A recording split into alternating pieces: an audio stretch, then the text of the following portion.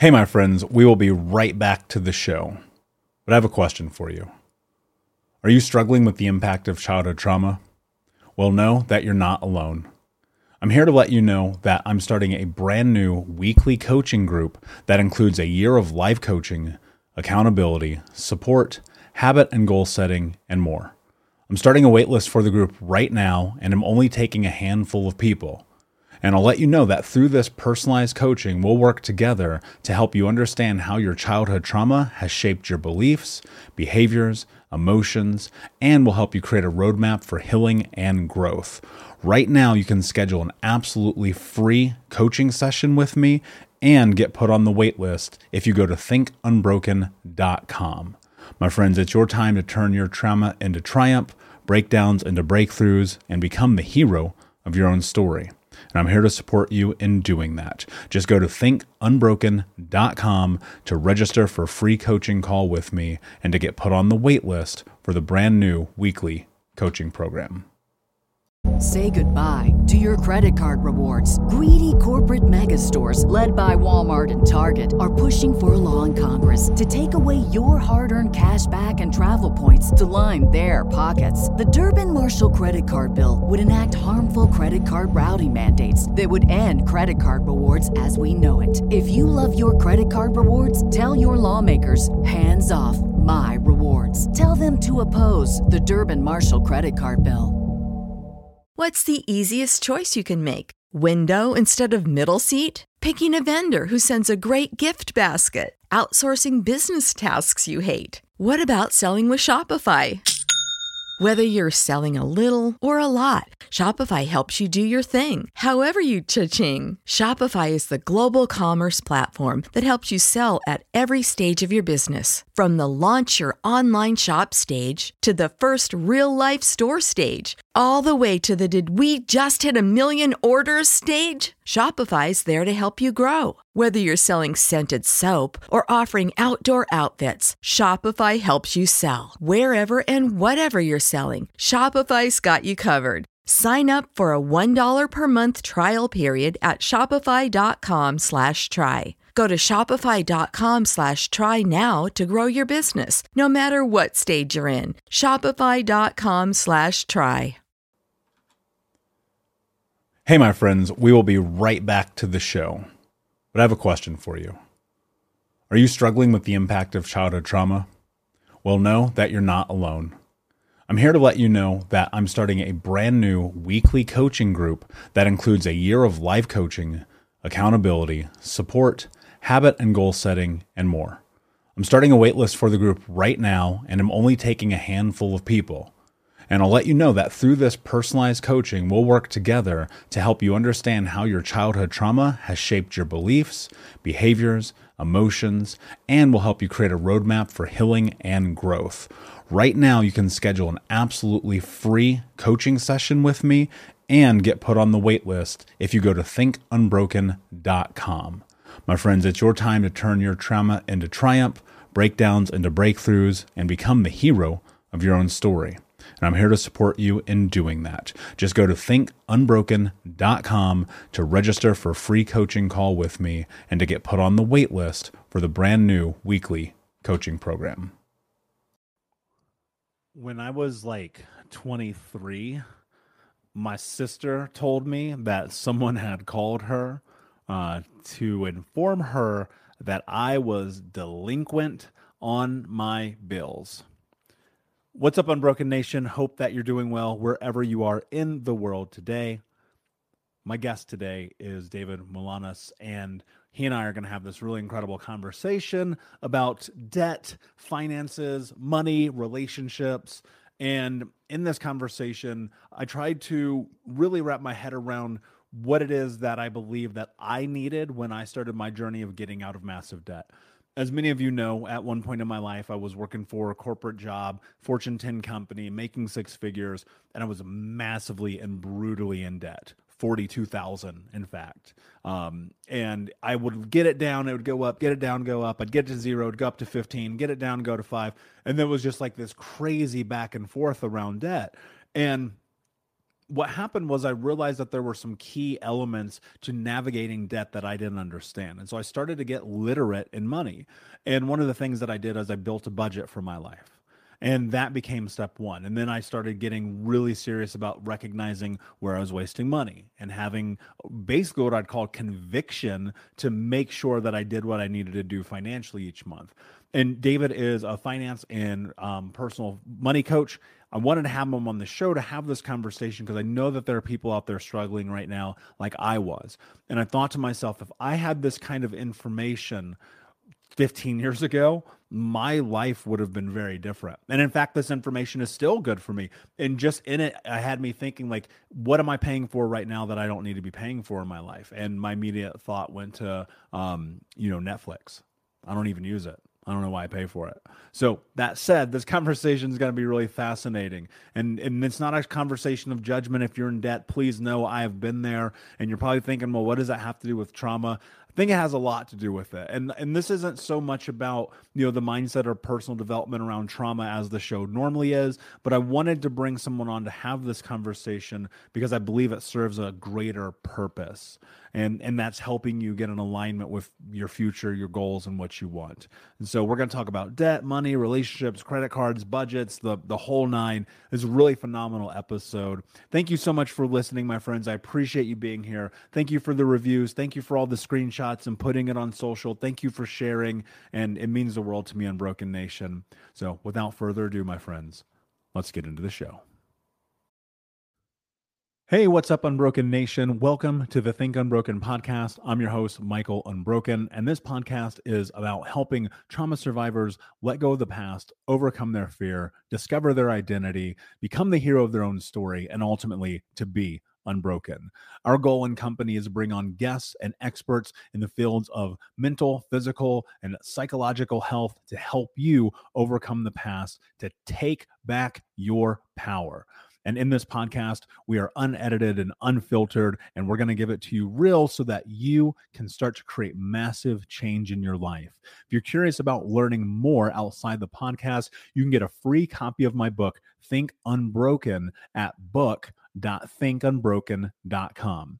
That's book.thinkunbroken.com, where you can get a copy of my #1 best-selling book, Think Unbroken: Understanding and Overcoming Childhood Trauma. The most important thing that you can ever do, my friends, is show up for yourself, and that's where you are today. And I appreciate you. I have massive gratitude for you. And without further ado, let's get into the show. Hey, what's up, Unbroken Nation? Hope that you're doing well wherever you are in the world today. I'm very excited to be back with another episode with my guest, David Mulonas, who is the host of the Something on My Mind Personal Finance Podcast. David, my friend, what is happening in your world today? Just happy to be alive. Just enjoying the everyday normalcy of life. It's not a bad thing, brother. It's not a bad thing. So for those of you who don't know you, tell us a little bit about who you are and how you got to where you are today. Yeah, so I have a podcast, and it's on personal finance, something on my mind, and that's what I do as part of a secondary part of life. As for me, I've been in the IT industry for a good 20, 30 years, running major corporate projects for like Fortune 500, Fortune 100 kind of organizations. I'm a published author in personal finance. 15 years ago, I wrote that book when I didn't know what I was doing or think I would ever be published, but I did. And so that actually launched me into a lot of different things. But I'm kind of a guy that, at this stage in my life where I'm just doing a lot to give back to other people. I've done well. I've saved well. I've been through, many things like other people, which I'm sure we can talk about. Not everybody has a smooth sail, but I'm just feeling really good these days about just giving back to the world as much as I can. Yeah, that's beautiful. Where does that come from? I think so many people, they have this ideation. They're like, yeah, I want to give back. I want to do something. And they kind of like never come through with it. What kind of sparked for you to want to be able to do this? Because as somebody who hosts a podcast, and writes and speaks and all the same things, it's a tremendous amount of personal effort required to even get remotely noticed or even to have one person hear you. So where did that come from and why do you do it? That's an interesting question because I don't really know. But I can tell you one piece is that it's just innate. It's just who I am. I'm that guy who will open a door for an old lady. and still get oh, what a nice young man. It does still exist. Chivalry is still a thing. I did see, though, as a child, my grandfather working very hard. He worked in the coal mines when he was 14 in Kentucky and never went to school. And he got out with my grandmother with one piece of furniture, was a Duncan Fife chest of drawers, which I still have upstairs. And they moved up to Michigan, and he got a job in a steel mill. And he built everything with his hands, including the cottage. And I just saw the value of working very hard and just making things last, making things that have quality, getting the most of what you have, even if, he rigged everything that he could on top of building things. But that's what was instilled in me of really understanding purpose of things that you have in front of you. Like, what do you want to do with it? How much do you want to make out of that? The mentality is, I don't want to waste something. So maybe as an example is, if you're going to go to work every day, and most people aren't entrepreneurs, and the culture today is be an entrepreneur, but you don't have to be. The point is, whatever you do with your time during your given day, even outside of your work time, is you need to get the most out of that time because you've already committed to the fact that you're going to do it. So if you're lazy about it, or do you want to put in a good effort, then that is on you. And if you don't like things, then go make changes. But as much as things are, there's a lot of bad things in the world, you do have a lot of ability to make changes for yourself. And if you don't, at some point, you can't blame yourself.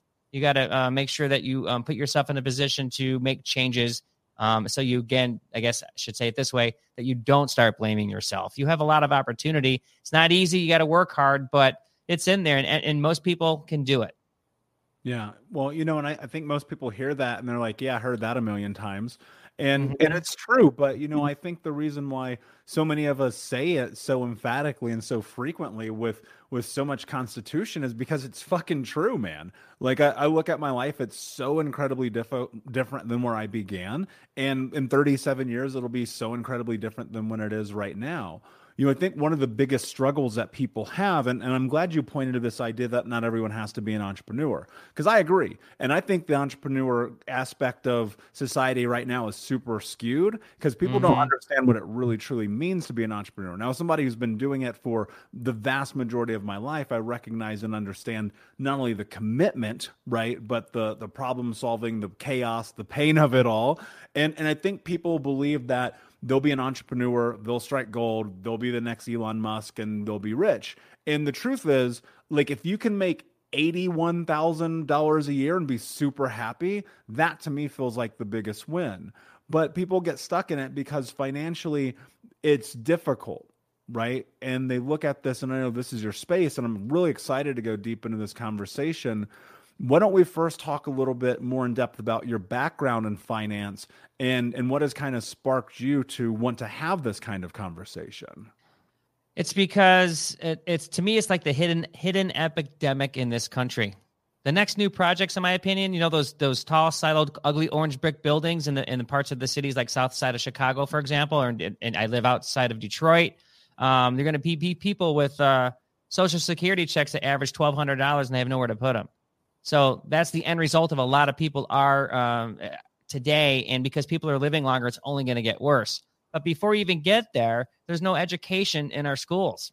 And so if you're not taught that, you're going to get bad habits more than likely from your guardians or your parents and whoever your peers are. About 2/3 of all people don't budget. And if they have one, they don't follow it. And 75% of all people live paycheck to paycheck. And about 75% of people, by the time they hit age 65, when you can get Medicare, which covers 80% of your cost for, so like that pinnacle moment, they're still working. So they can't retire. So that's been a driving force for me over the last, I don't know how, probably all my life. But when I wrote a book in 2005, that's probably really got me off to the point of, I think I can go and do more things to help people. And so anything, even if I get one person every time I put a piece of information out there to flip over, and I always say this thing, but if you get somebody to flip over out of the dark side, like Luke Skywalker and his dad, he doesn't go follow him. I always make that analogy. I rarely see where someone goes the other way.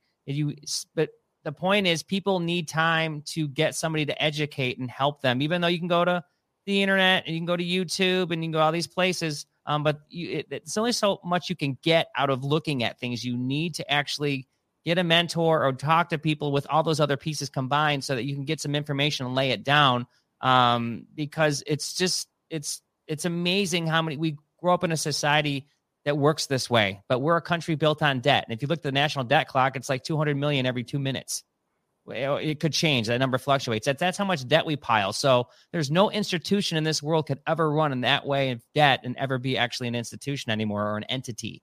And so I believe since we're built that way, there's no need to go educate people because we're built on a system of capitalism which allows people to borrow and pay back over time so corporations can make their money. And I'm not against corporations. I'm not against business, but that's how we're designed. And so that's probably why it's not a foundational piece in the schools. Yeah. Well, that's exactly why. I mean, I think it goes without saying, you know, I've shared this on the show before. In my early 20s, I was working for a Fortune 10 company making well over six figures and massively in debt. Like, I think at my worst, I was like 42 G's. And we're just talking like credit card debt and stupid shit that nobody needs. I want to go through this step by step because I actually want to create some practicality for people. Okay. Because I recognize that one of the most freeing moments of my entire life was paying off all my debt. And then recognizing, learning, and understanding money, understanding good debt versus bad debt, you know, the whole nine. But most people are financially illiterate in this country because even in high schools, kids are not taught how to balance a checkbook anymore. And so you talked about budget. I think that's the best place to start. If I'm wrong, let's pivot. But let's talk about the importance of this. I was never taught a budget. The only thing I understood was, okay, wait for the government check, wait for WIC, wait for the food stamps, and then we will go and eat. And in between, our power got turned off, our electricity got turned off. I watched people suffer financially. And I always thought the solution for chaos was money, right? Turns out that's not actually true. But at the beginning, no one ever talked about budgets or bank accounts. My first bank account I had was with a Midwest bank. That's not the name of them, but they were in the Midwest. And I overdrafted on the first day that I got a bank account. $35 pack of gum. I'll never forget that. Talk to us about budgets. I'm not even going to ask you a specific question. I just want you to go into it. With the budgets, and there's some people who don't believe in them, but I am a firm understanding of that. And businesses run on budgets. That's how they're effective, right? Now, you have to treat yourself like a business, and that's kind of the point I'm making right there. If you don't have money budgeted, then you don't know where it's going. You don't even know when you start. Kind of like what you just said. You bought a pack of gum and paid a $35 overdraft fee because you didn't know that you didn't have enough money in there. Because if you're paying bills and like you move out, we always say this, if you move out on your own, you have the ability to get the money to move out, but then you don't budget your money. Eventually you're paying for everything under the sun, for your car, your groceries, your utility, your gas, could be student loans. There's a myriad of things that start adding up that you don't even think about. And if you don't know that, eventually it's a guarantee. I won't say it's a guarantee that if you don't know where your money's going, eventually you will end up in the hole because you have no foundation. You have nothing, the alarm system to tell you like you can't do this. And then that's only one piece of it. That's just making sure that you pay your bills. Then there's the point of, well, there's emergency funds you need in case you can't work. There's rainy day funds in case like a tree falls on your gutter. There's the planning for your future because you have to rely on yourself for your own retirement. Those are other pieces that should be factored into a budget. But the base budget, it just blows my mind that people go out and then they say, well, if I do run out of money, then I chuck it on a credit card or I get a home equity loan, which is known as a HELOC, or I refinance my home and I take cash out. So they start pulling from other places that basically allow them to keep going and just push it along. They just kick the can down the road. And some people can get away with that. But eventually, through time, you're either going to run into problems or you're going to be steeped in debt your entire life and won't get out. And you're paying so much in that credit card daily interest formula that they're just losing out. And then there's the simple things that they do miss, like where they say, I can't even put to my 401k because I'm paying credit cards, and you miss free money that your employer actually gives you. You just run into all these things. And the bottom line with it is, again, eventually you'll get burned. And when it comes down to it, you don't have options to do anything else. You're encapsulating yourself in a kind of a jail cell that you will never get out of. I'm writing a note here as we're going through this, and I'm thinking to myself, if your foundation is to have never had a budget and you watched your family never have one, your friends don't have one, to your point, 75%, I would argue probably more people don't have a budget, and you've recognized the importance of this. And I'm going to put this in context. I will work until the day I die. I'm not retiring. I've already decided, but that's how I choose to live my life as an entrepreneur and business owner. For people who are like, okay, I want to get to retirement. I want the house. I want to make sure I can take care of my kids and my family and my future. Knowing that, like, realistically, 45% of people in this country are obese. You're probably going to get diabetes unless you start taking care of yourself. Health bills are going to pile up. Like, I foresee the future around many things, right? And so what I'm curious about is if somebody's at step one, you're like, they're hearing this, they're like, okay, cool, David, I'm following. What do I do though? Right. So we have this idea about a budget. Mm-hmm. What do I really do? So I'm hearing you, but where's the practicality in this? Where do I start? What's step All right. one? So okay, great. So here comes the reality. So when I met my wife 10 years ago, she was destitute. She was bankrupt, she was abused mentally, physically, verbally. She had $1,200 in the negative when I met her. And so she, and put it this way, she worked at a financial firm, which is ironic, right? But she was beaten up. So she got it from other angles. But I'm like, listen, we're together now, so we have to make changes. And she was cool with that. So this is what I do with everybody that I ever sit down with. And it's in my book. It never changes. You never need to change it. And you start off by going, give me your bank account statements. Let's go look at your activity right off the bat, because it shows a great behavior pattern of what you're doing. And I would honestly, especially if you're someone who doesn't have a great control over things, you should even print out a year of it. I mean, print it out. Don't look at it through the screen. Print it out so you can see it and take a pen and start marking things up. And then if you want to go and make patterns and formulas and things in Excel and figure out what that is, that's great. But and then I say, get a highlighter, get something out. And I want you to start marking off all the areas where you're seeing patterns or what your spending is. And the first thing that people always do is the major epiphany is, I cannot believe how much I'm spending on food. That's the number one thing. In many households, the food, and that's not just groceries, that's dining out, that's just hitting something like a 7-Eleven, anything food related. You start looking at that and it's like the light bulb goes off. I cannot believe how much I spent on that. Look how much I'm adding up in coffee. And then that's starts creating this snowball. Like, okay, now I understand this is a bad area. And you start looking at other things that you're paying for that you don't even know about. You're like, oh, I forgot about this subscription. I'm paying for this streaming service as an example, right? Or listen, let's look at your credit cards. How much are you paying on your interest? And then you say, well, I'm charging things for my normal life on my credit card. Then I'm paying interest for that. And then I'm getting stuck in that trap. But the whole point is to break down every single piece by category that you're putting money into. And then you can actually start solving problems. So you could say, well, maybe I'm paying $220 for my internet and cable. Well, I could get that down to $150 if I streamed it, right? Maybe I have a gym membership that I don't use. The point is, you can look at all these things. And in my budget alone, I have a supplemental account, I call it. It's a separate bank account that I keep a track of, and I have like 50 different items there that I throw cash in every month for bills that are going to come up later or they're annual, things like that. So I track them there. And then on the normal budget, I probably pay 60 different things a month. So there's a lot of items, and that shows you the complexity of why you need to pay attention to things, because you don't know. And the only way to know is to look at your own pattern, but you have to take the onus of, I've really screwed up and I have not done what I needed to do here. And now I've identified it. I wrote it down. And now I'm going to start putting these things in the categories and start off with a spreadsheet of some sort. Or if you want to use I always even say a spreadsheet until you get to an app, if you want to go that route, and make sure you force yourself to put it in. So you typed it in, you look at it, it cements in your brain. And then you can start on breaking things down and say, well, okay, now I need to make changes. And then from there, you go, okay, well, this is what I'm paying a month. What am I bringing in? And do I have a positive value there? And if you don't, you're really in trouble. And a lot of times people don't. But there's always ways to pare that back and make adjustments. And that's why the good thing is usually there's a way to get out if you're willing to do it.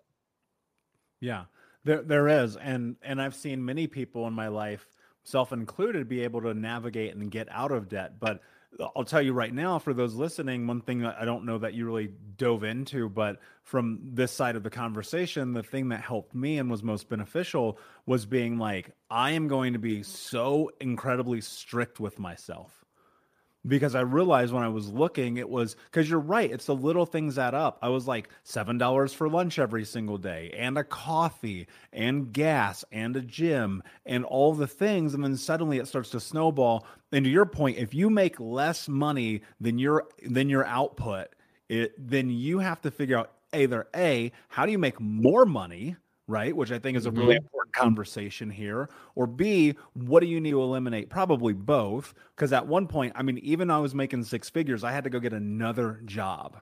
Think about that. So I had to pay off that debt because I looked at it. It was like, it felt like I was being plagued by it. And collectors were calling me. My car got repo. Like it was nuts, right? Now, so much of that is learned behavior, David. And I know that there are people listening right now and they're like, cool guys, I get this, but like I got 3 kids and we've got bills and we're trying our hardest. What do you say to those people where debt is their only means of survival?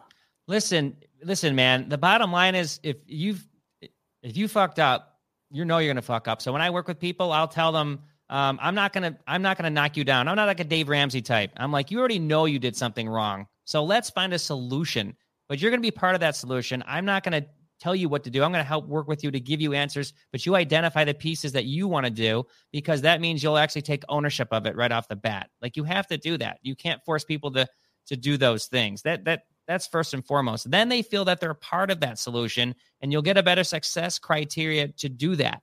And so outside of that, but okay, well, now we have all this down here. Let's make a prediction here. How long is this going to take to get you just to the plus side of just making sure your bills are paid? And that could be 2 years. That could be 3 years. Like you have to make sacrifices that you're not willing to do. Let me say it this way, that you didn't want to do in the past. You're going to have to do them now if you care about yourself enough. And if you do, what happens is success breeds confidence. So they get 1 month, 2 months, 3 months, 4 months in, and they start saying, I'm doing it. I'm doing it. I'm doing it.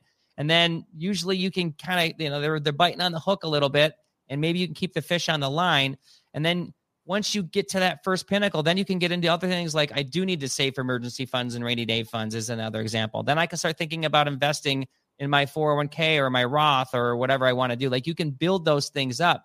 But they don't believe that it's possible. They are going to say that I have 3 kids. I get it. But my wife, for example, goes out and gives 401k presentations to people who make $12 to $17 an hour. Sometimes they work for big factories, Fortune 500 companies. And these people say that I can't find $25 a paycheck. And by the time she's done, she gets them to do it, not because she cares that they do it for their business. It doesn't matter to her either way. There's no skin in the game. She wants to see them successful. And oftentimes they'll get them to put in that $25. But here's the deal.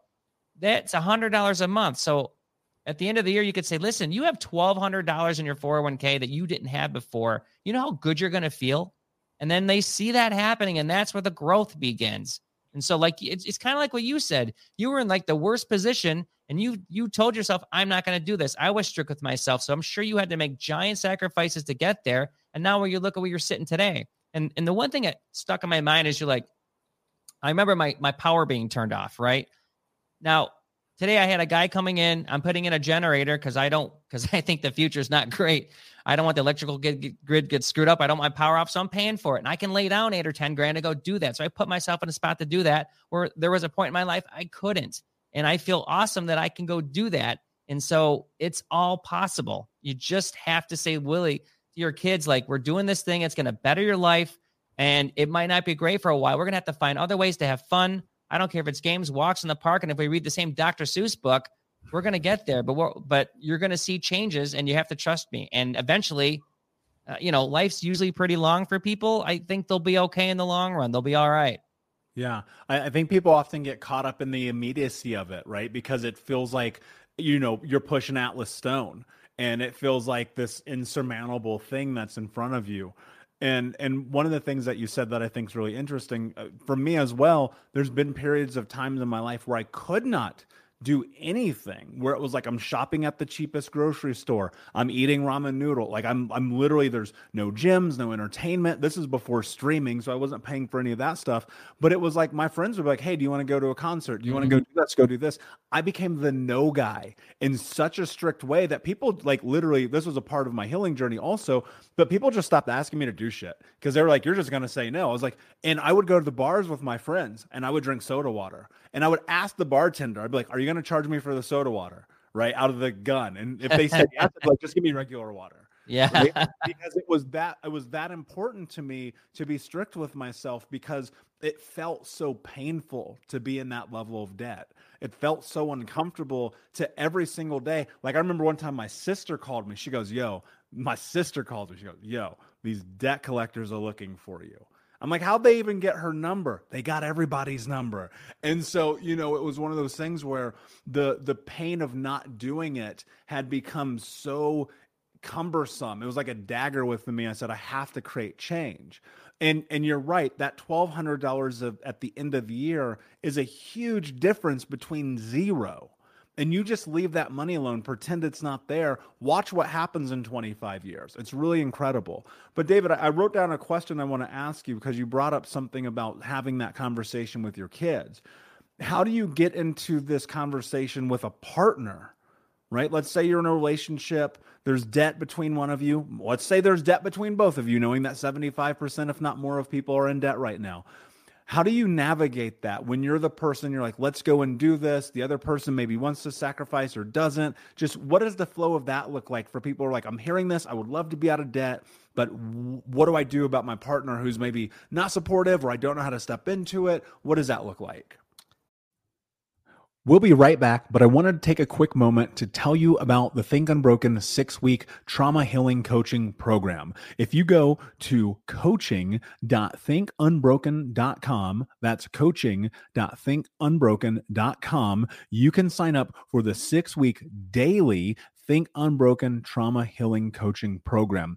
In this program, we're going to go over the 6 principles of healing trauma, adaptation, understanding the impacts of trauma, how to become the hero of your own story, what to do next, and ultimately what it means to be unbroken. For more information about this 6-week coaching program, which you can download as an app on your phone and take with you everywhere, no matter where you are in the world, it's interactive. It's built about giving you practical tools that you can use in real time. And if you're ready for what's next in your life, go to coaching.thinkunbroken.com. Again, that's coaching.thinkunbroken.com.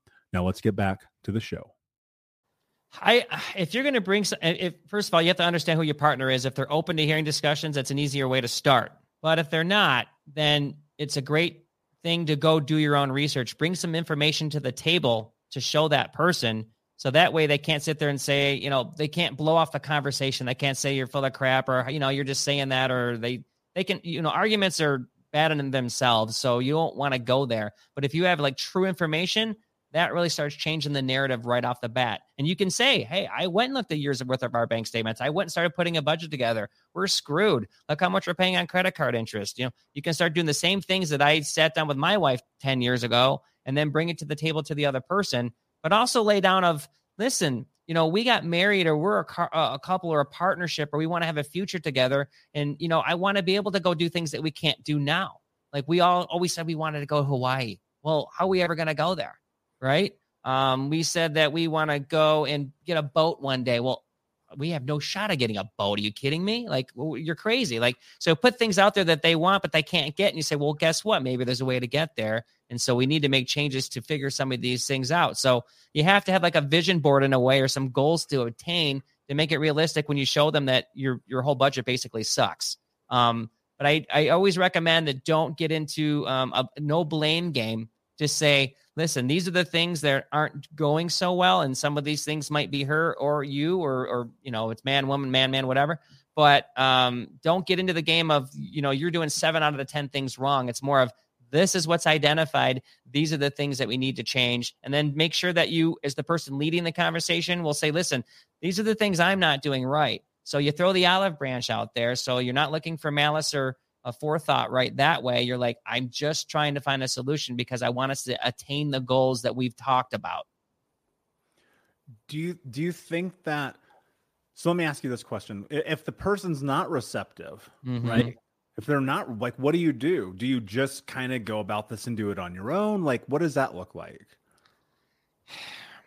I would try to get an agreement. And so maybe the first go around's not there and you keep bringing this up over and over again, then I hate to say this, but that person might not be the right person for you in time. And I know people are married and they have partners and all that kind of thing, but I think what people miss is they don't realize the importance of it. Like people have friends and families and careers, and religion's important to some people. Those are big pillars in people's lives. Well, so is money. And if they don't want to make it that way, then maybe you say, listen, if it's that important to somebody, because that means that at that point, that person's already hampered. They're realizing they can't do the things that they want to do together or individually. And eventually it's going to break that thing, the relationship down, and say, listen, this is a serious issue for me. And I can tell you that if you look at statistics, it shows that when people share bank accounts and money together, their marriages are much more successful. And the number one cause of any breakup is about money. It's not about infidelity. People think it's that. It's not. It's about money. So eventually you'll get there if you're not taking care of yourself. So, I don't want to tell anybody ever to break up or get divorced. But listen, it's very important. And if it's important enough to you where you're being hampered from your future goals because she's not or he's not willing to participate, then you got to think about if I am with the right person. Yeah, that's a really strong point, and I'm in agreement with that, because I think about you're at that point in a collision of values, right? And money is the number one reason why people get divorced and break up. Why do you think that it is? And I've not looked at research on the positive side of this, but why do you think it is that when people do share their bank accounts and that information, that they have more successful relationships? And this is something that always comes up too, especially we have some young people in our show. And we talked to a certain demographic, and I was on a show with another female, and she said she has a lot of friends who are in their 20s and they're getting married, and she's like, well, and she coaches them like like with fitness, and they talk about their marriages coming up, and they're like, well, we'll just get this house and we'll figure out the money later. Like they don't even know. So what happens is I do know people who are successful who don't share their money, but what happens is, to me, is you're not having unity. You're not having goals together. So how are you going to be able to tackle the things in a unique framework? It's very difficult. So, for example, that would mean you have two sets of money that you have to track, which means then you're staying apart from each other. And then there could be the part of money issue. So if one person makes 40 and the other person makes 80, then who pays what bills? And then there's like, well, if we're going to put money away and for investments, it's like, well, I can only put in so much. You have to put in more because you make more. And so you start getting into all these things of where you're not communicating. And then like, how do you decide how much money that goes on the credit card or how much money we need to save for this trip you want to take? Like it's so complicated that you run into problems. And I always get down to this point. Just imagine that you lived your whole life separately in terms of your money, and you have the 80-40 comparison. And then you get down to your retirement. And let's just say these people are just flat out not going to work anymore. Well, then what happens is let's say the husband who makes 80 say to the woman who's 40, well, I made double the money than you. So when in retirement, I get double the money to go spend. But we're supposed to spend our lives together. It just makes no sense to me. Again, if people want to do that, I think that's fine if they can work it out. But I think on the whole, that's not the path. Your job to be with a partner is to do things in unison, united fronts. That's the key to success with any partnership of any kind. Yeah. And I think from my own personal experience, I've faced fear in that, right? Growing up, needing to be independent, require on myself, trying to find a way to survive, doing things that were unbecoming just to make it through day to day, having that conversation about that splitting of finances or the combining of it has always felt like terrifying to me. And so I know that there are people listening right now, like I hear you and this makes sense to me, David, because I'm like, oh yeah, unification, goals, being able to move forward. But there's always been that like nagging thing with me particular. I'm like, oh, if I'm not independent, then perhaps I'm not safe. And so that's even in my own personal life I have a coach who I've been working with and through on that. And I think to myself, it actually makes a lot of sense, because one of the things people who come from traumatic backgrounds know is that they've got to find out a way to make it work for them. And then when other people come into the picture, there's levels of vulnerability and things of that nature we talk about on the show quite frequently. One of the things I'm curious about, because I'll know that so many of the Unbroken Nation, they have children. We live in the weirdest time financially ever. So now we have Bitcoin and crypto and NFTs. We have money. We have crazy inflation and interest rates. We have cars are more expensive than they've probably ever been in history.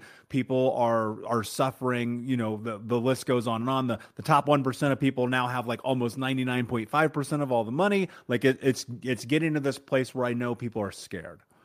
What kind of conversation are you having with kids about money right now? That's an interesting question. I think the first thing that, we always bring up, and we have 3 kids in total, so they're great examples, and we help a lot of young people, and we tell them, first of all, we make sure that they're involved, that when they have some money that they they need to have their own budgets. They need to have some things that they pay for. That's the model that we've taken and tell other people, is that we could give our kids everything, and we don't. Or now they're all out of college, but we said there's certain things that you're going to pay for. You're not going to get a free ride. And so it's funny. My daughter, she with her friends, we bought, when we moved in together, we bought an old house. We downsized early because they were all going to be in school within 3 years. It's this old 1929 place, and we love it. And it's 2,000 square feet. And now we have a lower level of 500, and it's not giant, but it's fine. But the point is, it's a nice house. And I think, she'll say the perception of what we are is that we have less money than like her friends do, but probably we have more money combined as 2 people than all her friends do in total, but they don't know the difference. And so with our kids, we taught them, like, you can't just go out and spend things if you don't have it, obviously, but you also have to be able to know how to do things and take onus of the money that you have. So we said, listen, when you get some money, you're going to have to put X amount of it aside, usually a lot of it when they're younger because they don't need a lot of it. And then you're going to have to keep some over here to spend for whatever you want. And then when you're not in school, you're going to go work. And when you go work, then you start making money. And what starts happening immediately is when they start bringing in a little dollars of income, then they stop asking for money right off the bat as much as they did. And then they can say, okay, well, if you made a little bit more, now you can start paying more on your data plan, or you can pay for your Spotify, or you can do these things. If you're going up to Panera to get something to eat, or Chick-fil-A or whatever, you can pay for it. I'm not just giving you money every time. And they start taking this thought process of, all right, well, right off the bat, my parents aren't just handing it over to me. And yet they see an Audi in the driveway and it's like, well, that's what people get the perception of. Why do I have to pay for things? My parents can afford that kind of car. But I'll give you one great example. My daughter was taking a trip to Italy with all her friends in high school. And we said, you have to pay half. And she wasn't getting a job. And I said, here's your cutoff date. And she wasn't doing it. And I'm like, you have one more day. And if you don't have a job, you're not going. And all your friends are, and you're going to get such bad FOMO. And she found a job at Dunkin' Donuts on the last day. And then she worked her ass off 40 hours plus whatever she could to bring in everything she could for that trip. And then when she went on that trip, she was the only kid who actually paid for any of her trip. And she actually got a lot of praise from her friends and the parents because she did that. And she learned that lesson from there on out of, listen, you know what? I can't get it handed to me. I need to go work for things. I need to appreciate my money. And so we ended up actually giving her more money than we promised her. So, but the point was she learned it and she's never looked back. And so that's the approach we take. We'll wean them off because, people have a lot more conveniences in life than when I grew up with the phones and the way things work and the operations of convenience and technology. But we're just not giving you the farm. We're going to let you wean off that nipple, but make sure you respect your surroundings and the money you have. I love that. And I don't have children.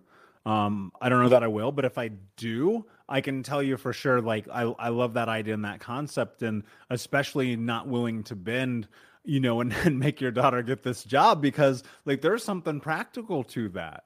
And I think the thing that what I hear in that is it's called personal responsibility. Right. And we live in a weird society where, here was my thought. Like, I want to go into this for a second. When I first got my first legal paycheck, let me be clear, I made a lot of money illegally as a kid. I had to. But when I first got my first legal paycheck, I saw this thing called taxes. And I was like, well, shit, they already took half my money, so I'm just going to go spend it all. And it became this like crazy free for all. And, even when you're a kid, I made like $4 an hour back then to age myself. And now I look at it and I think to myself, all right, I can do anything that I want, but I can't do everything. So what requires me to be responsible? What requires me to take care of myself and show up? I've shared it on the show before. I'm the same guy who wouldn't spend $5 on a book, who spent an Ivy League education in personal development coaching last year with some of the greatest minds on planet Earth. And that only has come through the responsibility that I've taken around finances. As you're going through this, David, you're working with people. Is there a I guess for lack of a better way to phrase this, excuse me, outside of budgets, is there is there like this one key marker you see that leads to success in the people that you work with around money? Yeah, then that's an easy answer. They have to care. They have to give a shit. Mm. It can't be any simpler. If you don't care, then it just won't happen. It's kind of like that old skit. It reminds me of this. This work with me here, but there was the jaywalking thing with Jay Leno, right? And they'd go ask and say, "Hey, who is the second president of the United States?" And they'd say, "I don't know, Madison." And then, nope, that's not. And then they go, "Well, who's got the number one song on the pop chart right now by blah blah blah?" And they go, "Well, that's Taylor Swift." And so it's like that thing of you don't care. So the point is everybody cares about things in life that are important to them. And so if it's that simple, you have to want to do it. You can only lead a horse to water. So when I'm sitting down with somebody, it's because they want to do it at that point. It's that simple, because otherwise I'm not going to work with them, because there's no reason to, because they're not there. If someone asks you a question or some advice, you provide it. But if they really want to get serious, then they got to be in the mode, and they got to show up with their homework for the items that I provide. And I'm not gonna slack on them. Like you're gonna stick to what I do. But you're part of the decision, as I said earlier. But if you don't care like anything else, it's just I couldn't be any bigger on that. I'm a big fan of sticking through what you're going to do if you're going to commit, and you owe it not only to yourself but the people around you that rely on you. Yeah, I love that. I mean, and literally that's the only way I was able to make it through that. That's it. And that's the only way I think you're ever to make it through anything. You must decide and you must commit. You must see it through. You must show up for yourself. As people are going through this, David, I want them to just understand, I've been on this side of it. Your wife has been on this side of it. Like, we know what it's like to be in this situation where you're like, fuck, man, am I even going to make it to pay my rent? I've had cars repoed. I've been evicted. Like, I'm telling you, I'm not just having David on the show because I'm like, let's have this guy come fucking talk about money. It's because this is the shit I wish people would have taught me. Like, there is no question. If someone would have sat down with me and be like, hey, man, you need to consider a budget. You need to consider slowly trickling off the debt. You need to understand good debt versus bad debt. You need to change your mindset. You need to show up. I promise you, I wouldn't have been 42 grand in debt, making six figures, having to work two jobs. And even if that's not you and you're only making 17,000 a year and you're in school or whatever, there's valuable information here, because really it's about control. And when you look at the world, and my background being in marketing, you're being marketed to every single day, right? It's all here, and it's buy the next thing to feel important, but money will never fulfill you. It's just, David, I don't think that there's any argument in this. And if there is, please interject. But I've never had enough money in my life where I felt like I was fulfilled internally. Money is a resource. No, I've made this joke, but it's like this. Can money buy you happiness? And the answer is yes, but it doesn't solve all your problems. It can make your life a lot easier. So maybe I have a health problem and I can afford to pay for that, but that doesn't make me happy. No, it makes me feel better. I can afford to pay for it. It's only utility. Without a doubt. I mean, man, it's crazy. It just blows my mind sometimes to talk about this. But it's interesting. This is what, if you get down to a point where you're going to retire or shift into something else, and you go a long way, like a normal person, to your 60s or whatever, you need about 80% of your replacement income, because your bill should be paid off. You don't want to go into those parts of life with that brewing in your life. So that's a rule you should follow. You should be putting away 10 to 15% of your income every month of your gross amount earnings to typically get where those things are, while paying those things down when you get to that 80% mark. And some of the people who are the quiet millionaires, like the Millionaire Next Door, like that book, that's a true thing. A lot of times those people are the ones who don't make a lot of money, but they were disciplined, and it builds up over time. Because let me tell you this, it's very simple. You put $100 away a month at 10%, and I only say 10. Usually, they use about 7 when you want to just throw numbers into compound interest calculators. But 10's fine, because that's the amount that the S&P has gone up since 1926, annualized. Up or down, yes, you have those years, but that's that number. You take that 10% at $100, and over 50 years, you'll get $1 million on the nose. That's just at $100 a month. And I understand when someone's young, they can't put that in their brain that if I was 20, that would be 70 when I get there.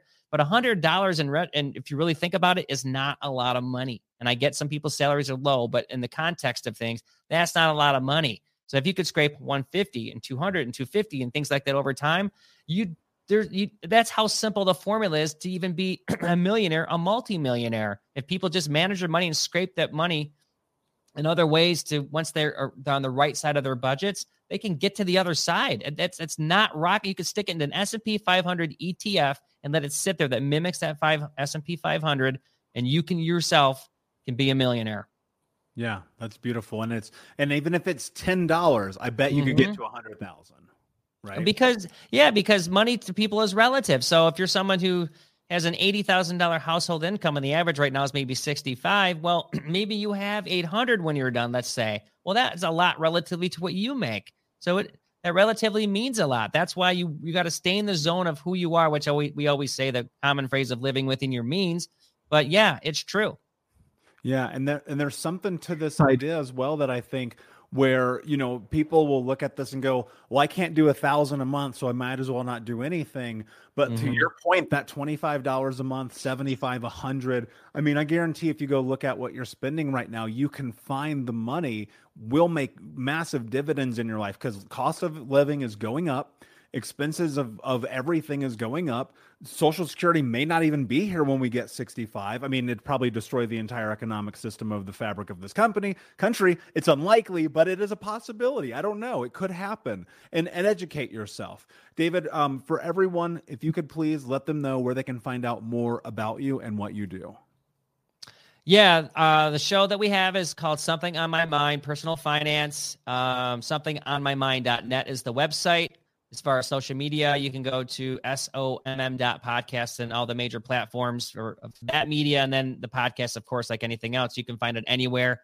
We have a full length episode every week on some topic, of course. And then every week I put out a personal finance tip. It's about 1 or 2 minutes about just some nugget that you can turn around and just find another way to keep more money in your pocket. And usually it has an environmental twist on it too, so that you can actually get things with quality, save money, but also help out the environment without really sacrificing anything that you were used to. Brilliant. Love it, David. And thank you so much for being here. My last question for you, my friend. What does it mean to you to be unbroken? That would be when you're in a spot where you feel that you are not in control, where previously, even if you had some cracks, cool, it happens. Everybody has them no matter what. But you're in an unstable position where you think every decision that you can make is beyond your control, or what you're going to do is not going to succeed. And then you feel like a failure. And then everything around you is dark and it crumbles and you're nervous and you can't sit still and you can't sleep and you just feel like you're out of control. And it's, I think to some degree people get there. It's everybody's relative. And some people have had it a lot worse. My wife got hit by a car walking across the street 3 years ago. Like shit like that does happen. I've seen things. I got cancer recently.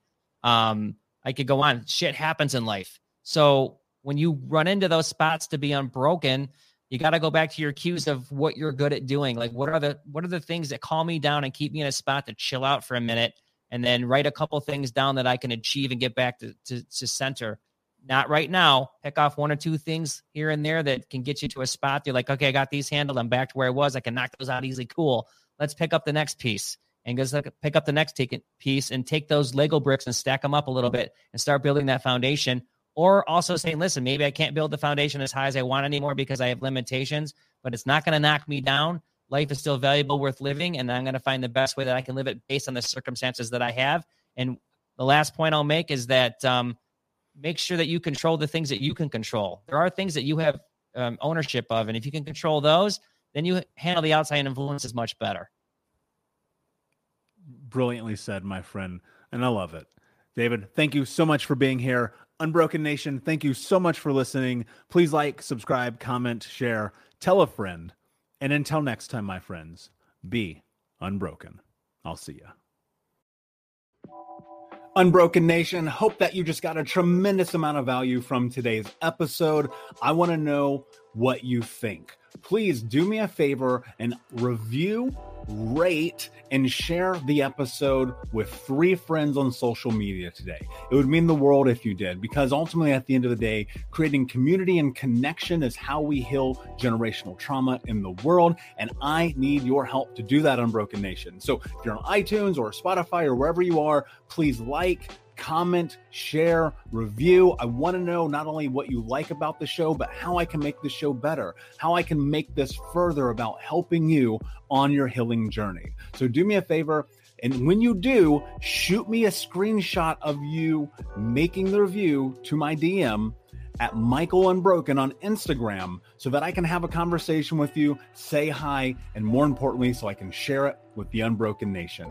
Thank you so much, my friend.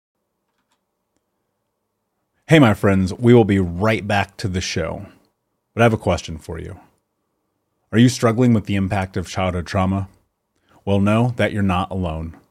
I'm here to let you know that I'm starting a brand new weekly coaching group that includes a year of live coaching, accountability, support, habit and goal setting, and more. I'm starting a waitlist for the group right now, and I'm only taking a handful of people. And I'll let you know that through this personalized coaching, we'll work together to help you understand how your childhood trauma has shaped your beliefs, behaviors, emotions, and will help you create a roadmap for healing and growth. Right now, you can schedule an absolutely free coaching session with me and get put on the wait list if you go to thinkunbroken.com. My friends, it's your time to turn your trauma into triumph, breakdowns into breakthroughs, and become the hero of your own story. And I'm here to support you in doing that. Just go to thinkunbroken.com to register for a free coaching call with me and to get put on the wait list for the brand new weekly coaching program. Say goodbye to your credit card rewards. Greedy corporate mega stores, led by Walmart and Target, are pushing for a law in Congress to take away your hard-earned cash back and travel points to line their pockets. The Durbin-Marshall credit card bill would enact harmful credit card routing mandates that would end credit card rewards as we know it. If you love your credit card rewards, tell your lawmakers, hands off my rewards. Tell them to oppose the Durbin-Marshall credit card bill. Everybody in your crew identifies as either Big Mac Burger, McNuggets, or McCrispy Sandwich. But you're the Filet-O-Fish Sandwich all day. That crispy fish, that savory tartar sauce, that melty cheese, that pillowy bun. Yeah, you get it. Every time. And if you love the Filet-O-Fish, right now you can catch 2 of the classics you love for just $6. Limited time only. Price and participation may vary. Cannot be combined with any other offer. Single item at regular price. Ba-da-ba-ba-ba.